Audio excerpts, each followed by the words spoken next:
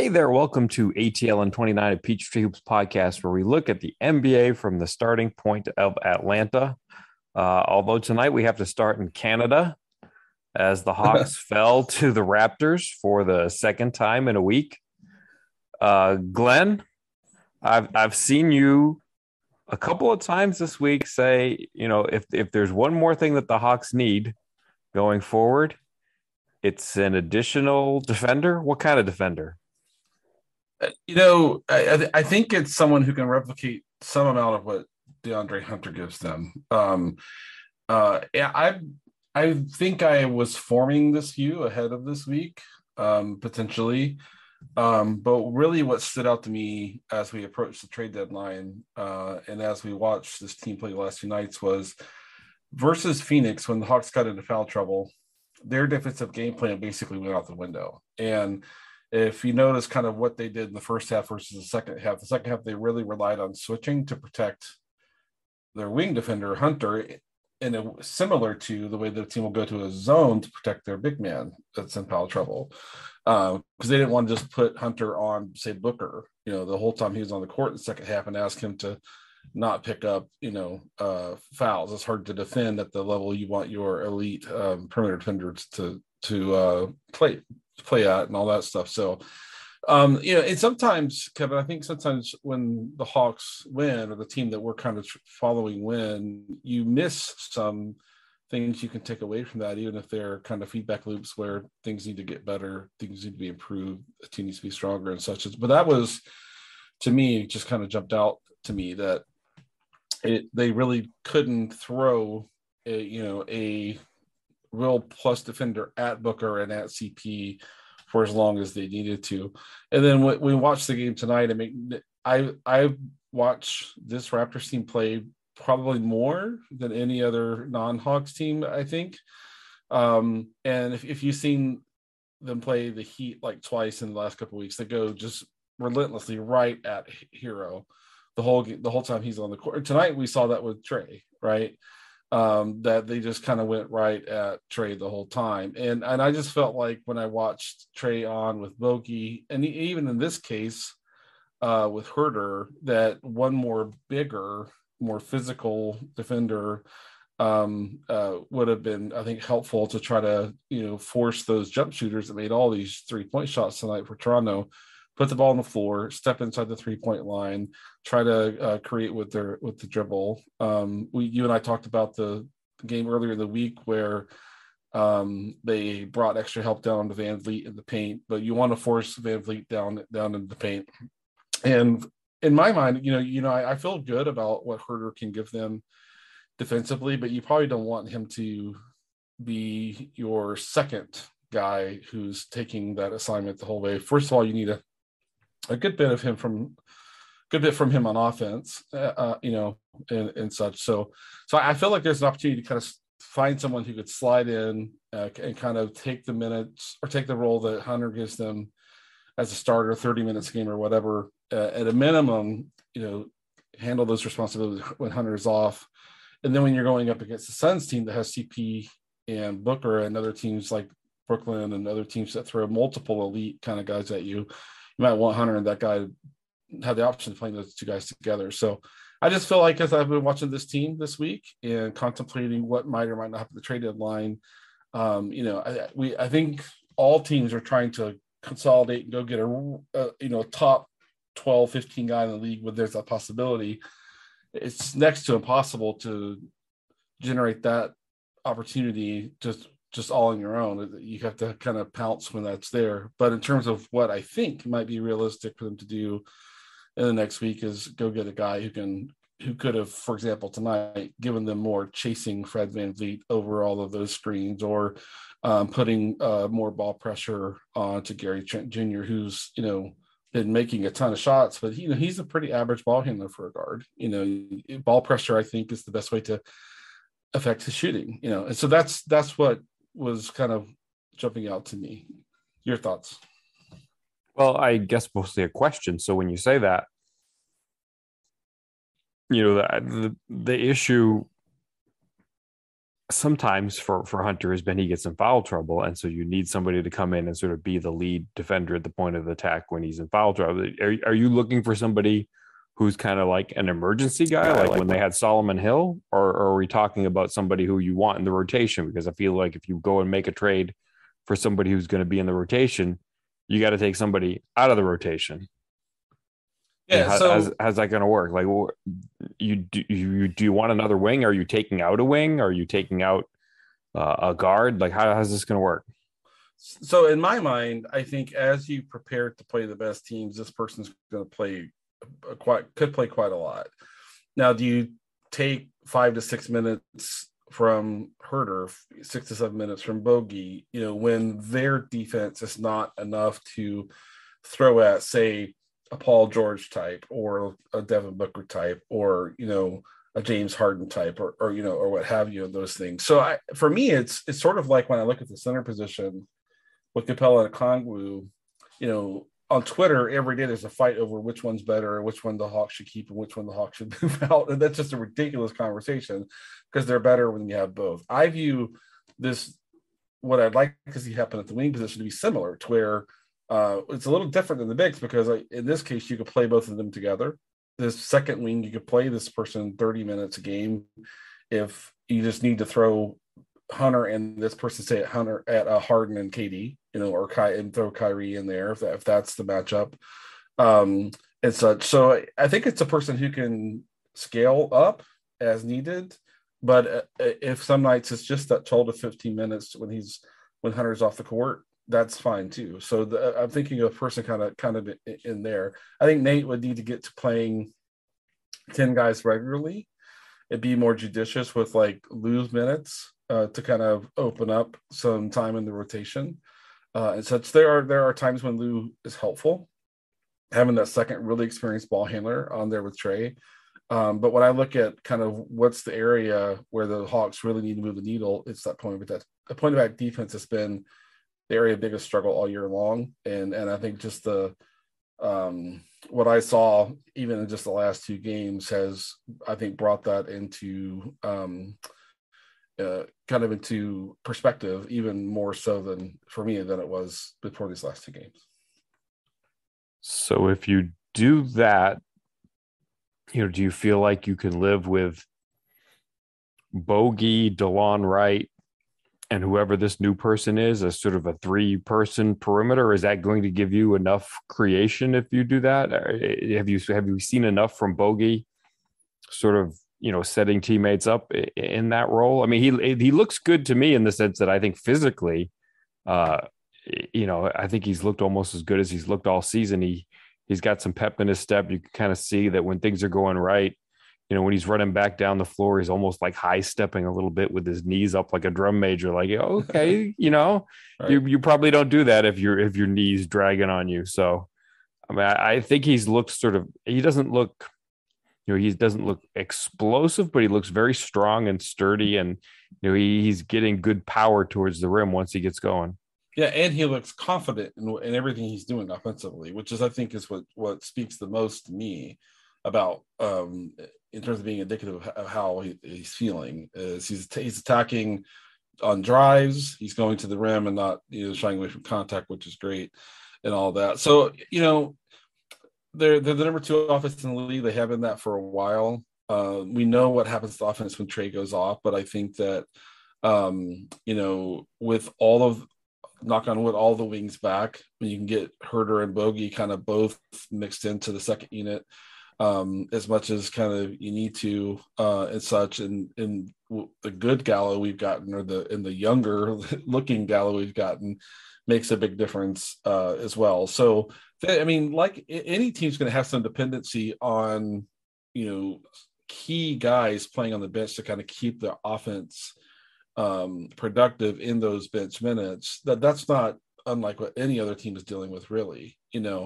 So they do need a lot from Gallo. They do need to find a way to adjust the rotation and get enough of Herder and Bogey in that mix. I recall last year when Herder and Bogey were starting in the playoffs, they had great chemistry, and so if you can get some of that pairing on the second unit, then that, in my mind, that helps as well.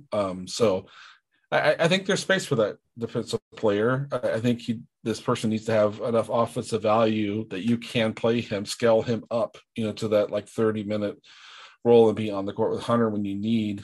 But one of the things that I loved when they acquired Clint was that if you close without Clint's going to give you no drama. Okongwu is the right guy. He's such a team guy, and I would hope that from a kind of a person standpoint, this is a guy who would be like, hey, if I only get 10 minutes tonight, if that's what the matchup called for, I'm good. We're good.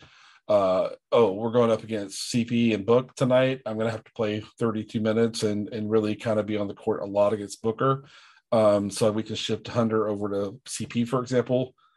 I'm in, and that sort of thing. So it ideally be a guy who can kind of scale up and down speed. Is there anybody you have in mind? Is this doesn't seem like if you're looking at teams that aren't really contending, it's a pretty finite list. It is a pretty short list. It's a tough list. I mean, a person asked me that on Twitter, and just a few people that came to mind, and a couple of these names I have to say really only work if Hunter can work as your kind of de facto point guard defender, right? Because a lot of these guys really can't slide over, but I think Justin Holiday gives them something they don't have right now. He's not going to give you the strength like to defend like a power wing like a LeBron or even a Harden who's really physical, in his game. Kenrich Williams, I know, is getting a lot of buzz on like the podcasts and that are going around, and he is, I think, a guy. He's more like solo, like more of a bigger. You could play more of the four, not really a point of attack guy. I mean, I think against the bigger wings, right? Bigger wings, right. But that's why I said a few of these names really would rely on Hunter playing as a point guard defender, because Kenrich can't do that.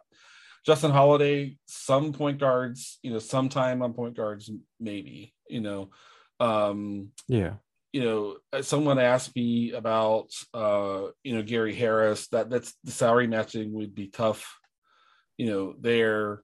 I'm always curious, like what is Oklahoma City really doing with Lu Dort? Is that, and that's someone that gives you kind of a lot of athleticism there. And I feel like I'm forgetting one name that I threw out there. Someone else that might, another name that's been coming up on podcasts and such is, Dorian Finney-Smith would be kind of the ideal, right? That seems but pretty far-fetched. Pretty. I don't know why Dallas will come off of him, except unless they're just like really afraid of him hitting restricted free agency at the end of the season, and so and then I don't know Boston seems maybe potentially want to move Josh Richardson. I don't know what it would take to get him, and I don't know if Boston, how they'd feel about kind of another quote rising power in the East, if they'd want to do business with them, or not. And then the one that everyone's talked to death is Ben Simmons, which seems like it's not really going to be a thing for the Hawks unless something surprising happens. So that's the list that I came up with.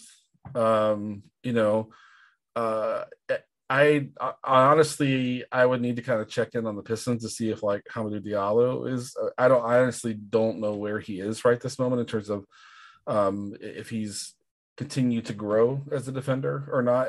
I think it's hard. I've seen some Pistons games, but it's hard to evaluate a guy like him in the context of what the Pistons are doing on the court right now.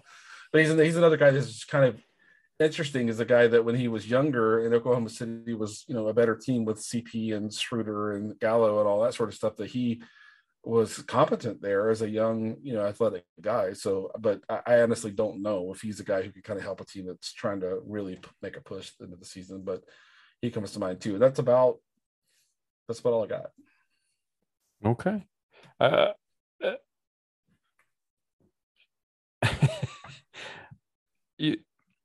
Toronto is a weird team. Oh, there was one more. Sorry, Torrey Craig is a guy. We're on a reasonable contract that I thought that I knew I was. I've lost track of where he is. Where he was. He's been through Phoenix and Milwaukee. Where is he now? He's in Indiana now. He's in Indiana now. Yeah. I guess I knew that, but he's gone many places quite quickly. And yeah, and he's the guy too that the way that in Indiana typically defends with both Sabonis and Turner, and all of that, size at the 4 and the 5 makes it a little hard to evaluate him. He's had a couple of injuries that may have eroded his lateral movement, and so I like to say that, like, the guy he was 2 years ago, sign me up right now. Let's go. Right. His shooting comes and goes like a lot of guys of his profile. That's the case. But I honestly would need to probably go back and watch, really watch like 3 or 4 games, recent games of his to really get a kind of read for where he is. But the idea of him and what if he has mostly recovered from these recent injuries, then I think he might be someone, but both he and Holiday are in that kind of $6 million range, which is, pretty workable, in terms of salary matching and all that sort of stuff. Where if we're talking about Gary Harris, who's pushing 20 million, you got to probably get a third team involved to find some way to, everybody, Cleveland's just holding on to that Rubio expiring contract to get in the mix to kind of get something of value for it, for someone who needs like a Gary Harris or something like that. But yeah, I knew I was rating someone, and Torrey Craig is someone that I think I'd find interesting as well. And our friend Andrew Kelly, who's the guy in Houston? Jae'Sean Tate. Yeah, really strong defender. I worry about his offensive playability, to be honest. I don't know that he'd give you enough on offense to keep him on the court, for longer stretches. But you never know. If he's a guy you could get for a second round pick, bring him in and bump TLC off the roster, not to be just completely heartless TLC or Kevin Knox or whatever, then it might be worth bringing him in and see what you have. But I don't think he gives you the two-way play automatically. That Craig has shown you the ability to make some shots, and Justin Holiday definitely can make some shots, and some of the rest have some profile there. Tate plays as hard as any player in the league, and he's just, who does? Jae'Sean Tate plays really hard. Oh, Tate, gotcha. Right. He plays really hard, and you kind of enjoy that aspect of his game. But with what needs to go around Trey, I'd be a little concerned on that end. But hey, if they can get him for like a second round pick, and kind of a really low cost, kind of add him to the mix kind of guy, I don't see why you just automatically say no to that. So anyway, there you go. I think I like Holiday best out of that list, but yeah, it kind of makes sense, with the contract and with Indiana's situation and what they're asking. You kind of see that happening. Like, that's not too far fetched.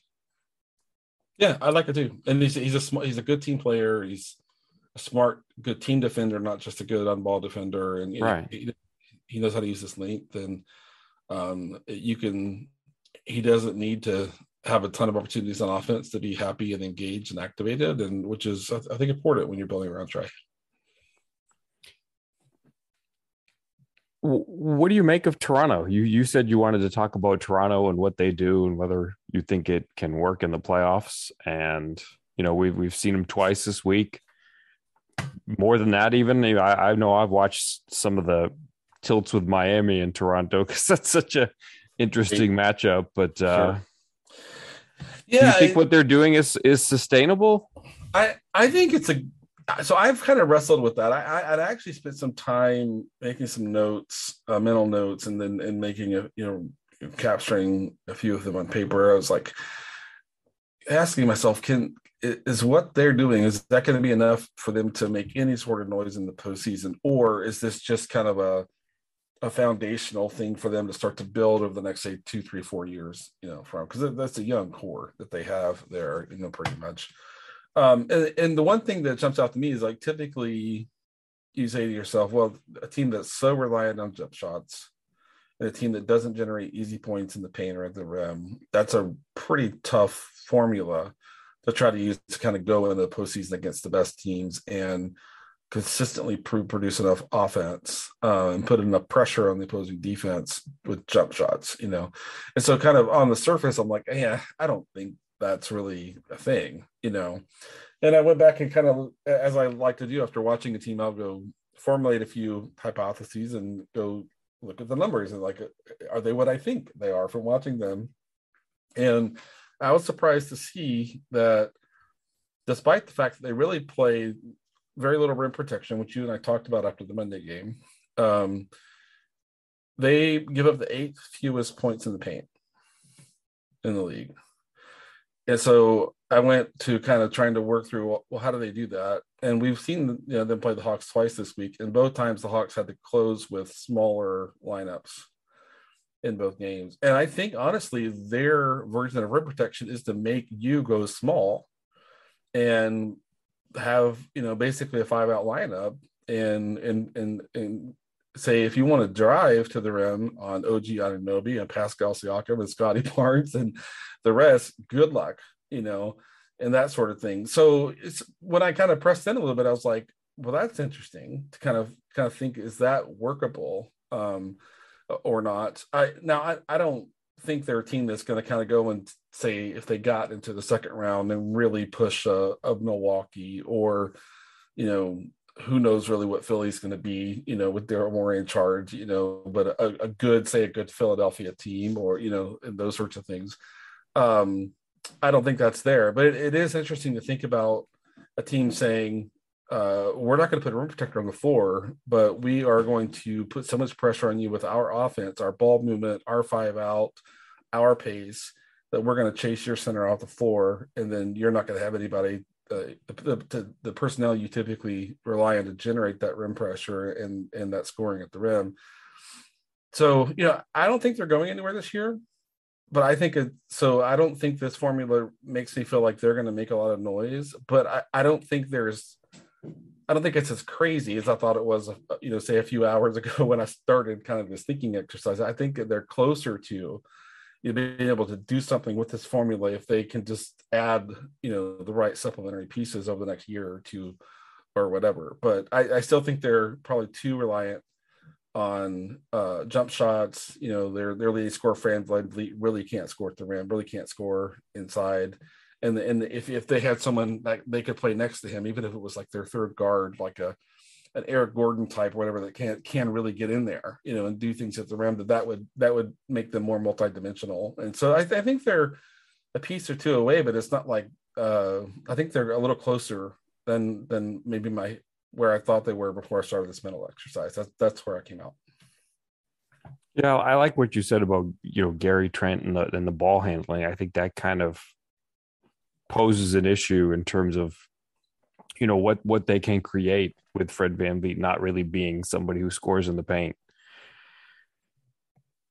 One of the things I'm interested in is just Nick Nurse and how he doles out his minutes. Like how is that sustainable? Is he the new Tibbs? And one of the things I've always wondered, because it seems like it would kind of make sense, is like when you do as much switching as a team like Toronto does that sort of save your legs a little bit? You're not doing these cross court closeouts trying to catch up to stuff. You kind of stay in your own little area, and there are fewer dead sprints in the half court.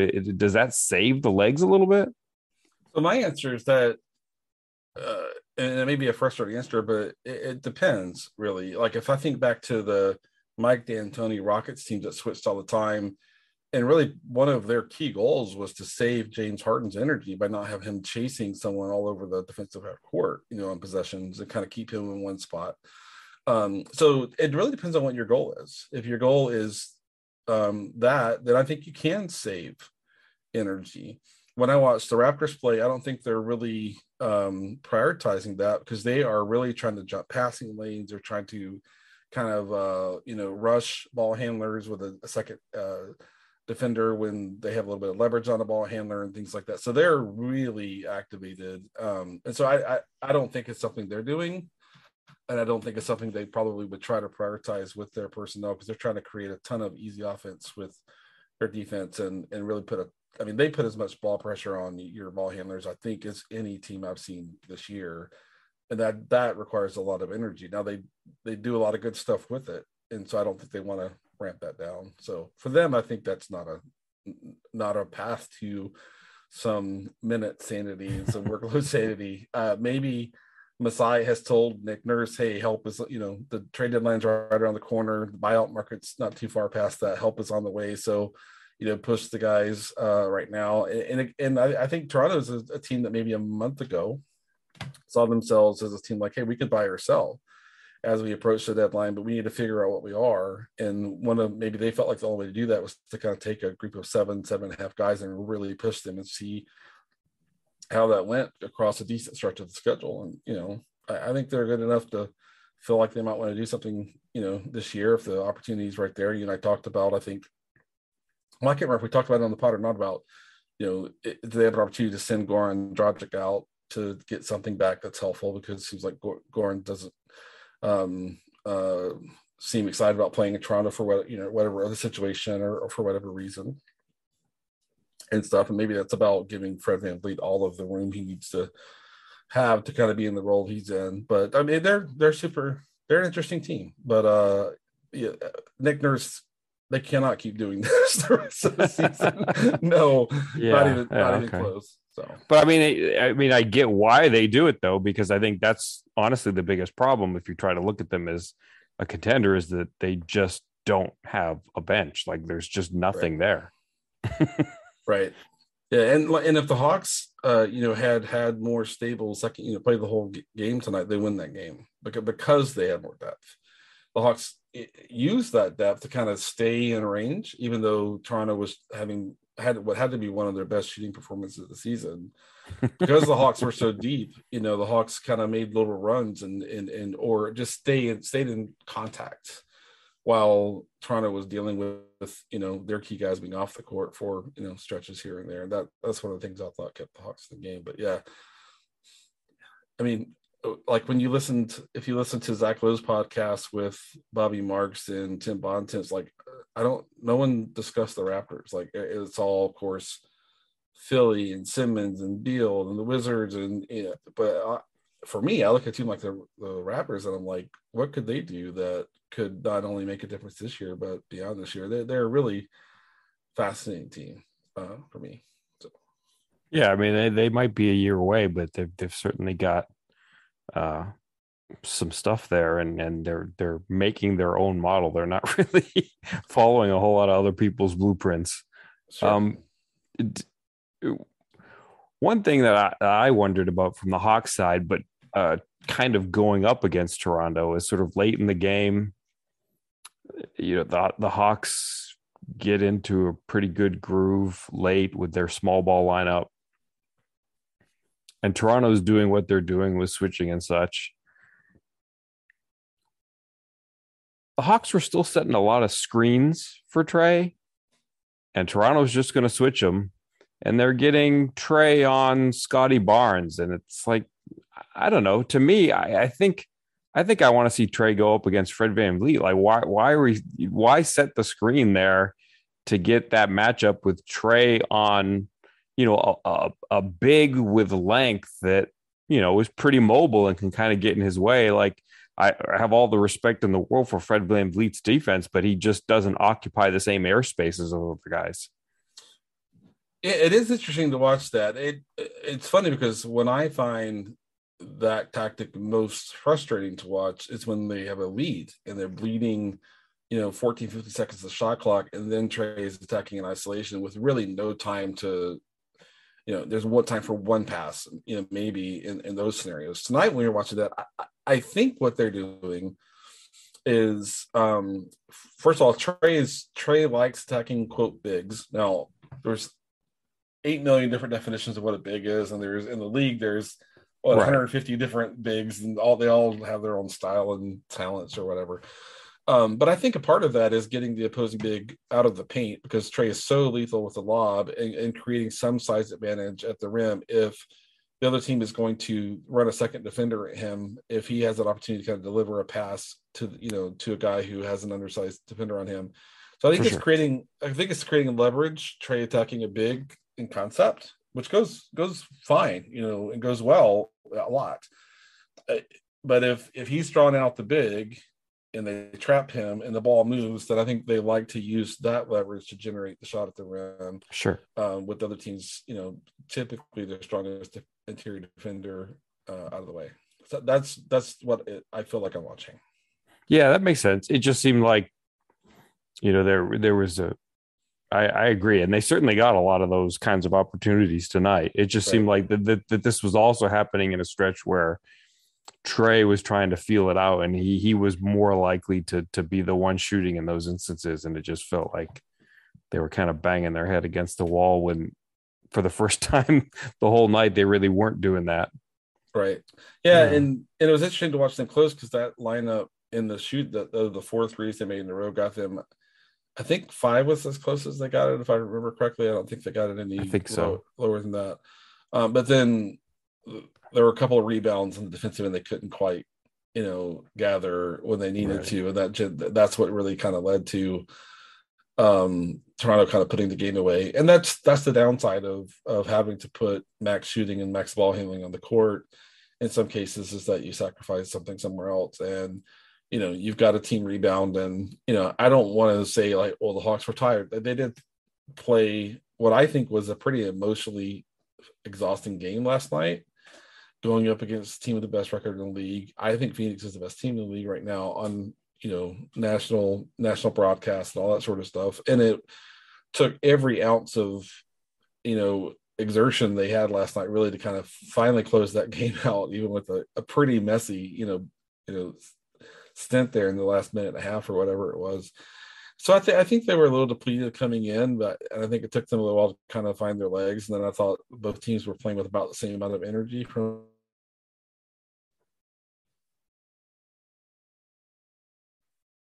there. But I think this was Toronto's, like, what, 4 and 5 nights. Four, Toronto's had a four and pretty five good winning nights. stretch. Yeah. Yeah. So I don't think either team really can kind of claim the No. schedule No. loss or schedule result or whatever. So Yeah, I think less than the schedule. You look in terms of the Hawks and what they have, and they have such a nice variety of bigs. Tonight would have been an ideal game to have Danilo Gallinari. for sure. And I think the schedule thing is a wash. Hawks have had a tough schedule, Raptors have had a tough schedule, and I think that was kind of a big balance tilter not having him, because I think this is the kind of game that you have him around for. He kind of can tilt some of the matchups when a team is trying to switch like that. How do you think JC looked tonight with that injury last night? Don't I was trying to sort of watch it closely in the first half, and it seemed like maybe there were a couple finishes where he's kind of feeling his way and making sure, but I think he kind of opened up in the second half. I don't think there was a whole lot where he was pulling back or holding back. I mean, it's a potentially scary kind of injury, but he's, I don't know, he looked all right, I guess. Yeah, I thought like his first dunk, he went about 50% maybe. Normally he just hammers it. And then I thought there's a couple times when he was shying away from contact and trying to get a feel for how am I really, early in the game, sort of like you said. And then I thought his jump shot was affected for a while. He looked like he was shooting with something that was tight or uncomfortable or distracting or whatever. Maybe even some combination of those things.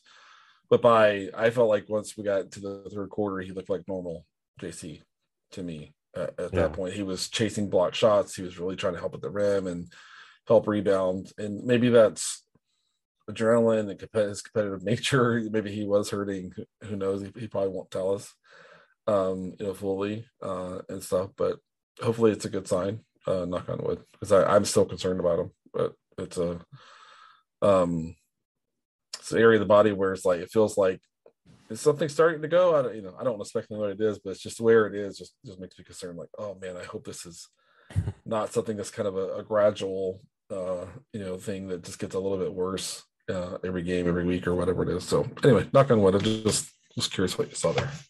Yeah. Is there anything else you want to hit on? Any thoughts of what you saw in the Phoenix game? I just thought that was a great win. I mean, obviously, it was one of their better shooting performances of the season. But I mean, Phoenix, was on a winning streak, and Phoenix really wanted that game. And I thought Phoenix fought them hard. And I thought every time that they were vulnerable with the basketball, Chris Paul was all over it, and the Hawks really had to kind of find some composure, and they did until the last minute and a half or whatever. Then they lost their minds, and So I thought that was one of their tougher games of the year. And when I think back to the game in Phoenix earlier in the year, how that finished with, I put that clip of CP assaulting DeAndre Hunter on that key Yeah, position. right. I just thought it took a lot of mental toughness and just a lot of kind of connectedness and the team pulling in the same direction. And so I was encouraged not only with the result, but with how they achieved that result. I think the team seems like they're in a good place, playing together, pulling together in the same direction. And I felt like I saw more of that tonight. And I feel like we're seeing that pretty consistently now, where unlike a month ago or whatever, amount of time back when it was, oh geez, we're 5 minutes into the game and everybody looks like their shoulders are slouched and they're not looking at each other, they're not talking to each other, and they're obviously not feeling confident about what's going on. Now when they hit adversity, they just push back, fight back, claw back, scratch back, and we saw that tonight to get the game back to 5. We hear NBA players say all the time, like, oh man, when you have to fight back, it's hard to have gas after you get back in contact. And I felt like that's kind of what we saw tonight with the rebound they couldn't quite get and all that sort of stuff. But the fight is there. The competitive spirit is there. It looks like they're playing together and working hard together and pulling in the same direction. And so, they've created a real uphill battle for themselves. The schedule's going to run out a little bit more week by week. And it's hard to know what kind of shot they actually have to maybe get ahead of the plan, get higher than the plan. But I continue to be encouraged with what I'm seeing. They're winning games when Trey plays. They almost got that win when Trey sat earlier in the week. So I think still mostly like almost a pretty overwhelmingly positive stuff I'm seeing from them right now. Yeah, if the health holds up, it's easy to be bullish on them. I think there was one play where Kevin Huerter did just like a basic crossover, not even really trying to get open or do a whole lot. I think it was just kind of a setup move, and he just lost it for a backcourt violation. And the next 5 minutes, he was just completely locked in. And it's like, that's, fourth year Kevin Huerter is different than second year Kevin Huerter was 2 years ago. You could just kind of see the steely determination of, okay, no, this is not where it's going to go south. And watching Phoenix in person, my goodness, they are they are connected on defense. Like they're why they're a good team. They are on the ball. They're making good decisions on defense, and they're big and physical. I mean, Jay Crowder is a large person, and he spends the whole game grinding on you, and that's not necessarily my favorite style from a marketing standpoint, but it's if you do it against him when he's doing that, you've done something, because with him and Ayton and Bridges, he's super impressive guarding Trey. I mean, Trey had an unbelievable game, but that first quarter when he was going up against Bridges, it was easy to start to think, oh, well, maybe this isn't going to go so well. I was kind of frustrated, kind of the opposite of what I was frustrated about tonight, because Phoenix was because Toronto was switching and Phoenix wasn't. But in that first quarter, it's like, with Bridges, I wanted the Hawks to actually set a screen. They're such notorious screen slippers, right? That it was just too easy for Bridges to stay attached to Trey, and it felt like they were stifling Trey's ability to get things going and create by just not getting Bridges off of him for a second. I thought he just needed a few moments of, okay, Bridges is caught on the screen, I can get something going to the hoop now, because he just kind of looked like a deer in the headlights for the first 8 minutes of the game. And then after that, he was on, but I felt like the screen slipping was hurting them in that first quarter. Yeah, and then we have to remember also that, kind of like JC said tonight, Trey came in with an injury last night and was kind of feeling his way through the and what a horrible matchup for that, But I mean, with Phoenix too, it's like you watch them and guys that you almost forget about, like Cam Johnson. That dude is big. He is a large person. And now they're playing Wainwright, who's a guy it's fun to watch those guys kind of find their footing in rotations. And, I'm rooting for him. I love when, guys kind of trying to really chip away and find a way in the league and stuff. But yeah, the 2 nights in a row now, back to back, like with Toronto was relentless ball pressure. Phoenix gives you that ball pressure, but a different kind of physicality to it as well. And then the veteran presence of CP kind of, I mean, if you hear him communicate like nonstop on that end, it's like he sees everything and processes everything. I put a clip on Twitter last night where when Trey gave the ball up to Bogey and got it back in that left corner and hit that three, as soon as Trey gave the ball up, you heard CP say, stay with him. Like he knew exactly what was going to happen, and his teammates didn't quite process the information as fast, but he was trying to talk them through it, and Trey got that three. And like that, in my mind, that's why I love basketball. And that's why I love the NBA. And it's something you don't get when you watch, say, Major League Baseball. You know, it's something that is hard to get when you watch the NFL, even though there's a lot of communication and, you know, and things as well. When you got, you know, 5-on-5 with no helmets and, you know, in closer quarters than a football field. And you see someone like CP like coaching that team through the whole game, just on, and to me that is as good as sports gets, you know. And you know, the Hawks lost tonight. I love watching this Raptors team, and I'm fascinated with where they go. I think the Hawks are a rising team in the East, a rising power in the East, absolutely for sure. And then, you know, to see them go up against what I think is the best team in the league last night, that was fun. And you know, so we're getting to the point in the season where I think the fun potential just keeps going up and up. And, you know, I know a lot of people are excited about the trade deadline, and, you know, it's interesting, obviously, and stuff from a team building perspective, but there's nothing like watching these teams when the leverage of where they are in the season and the schedule and the things that are on the line go higher, and you see these teams kind of respond and go at each other. It's great stuff. It's been a fun week of basketball. Agreed. All right. Well, here's to another good week, and I appreciate you taking the time to join me tonight. My pleasure as always, Kevin. Have a good night. And you.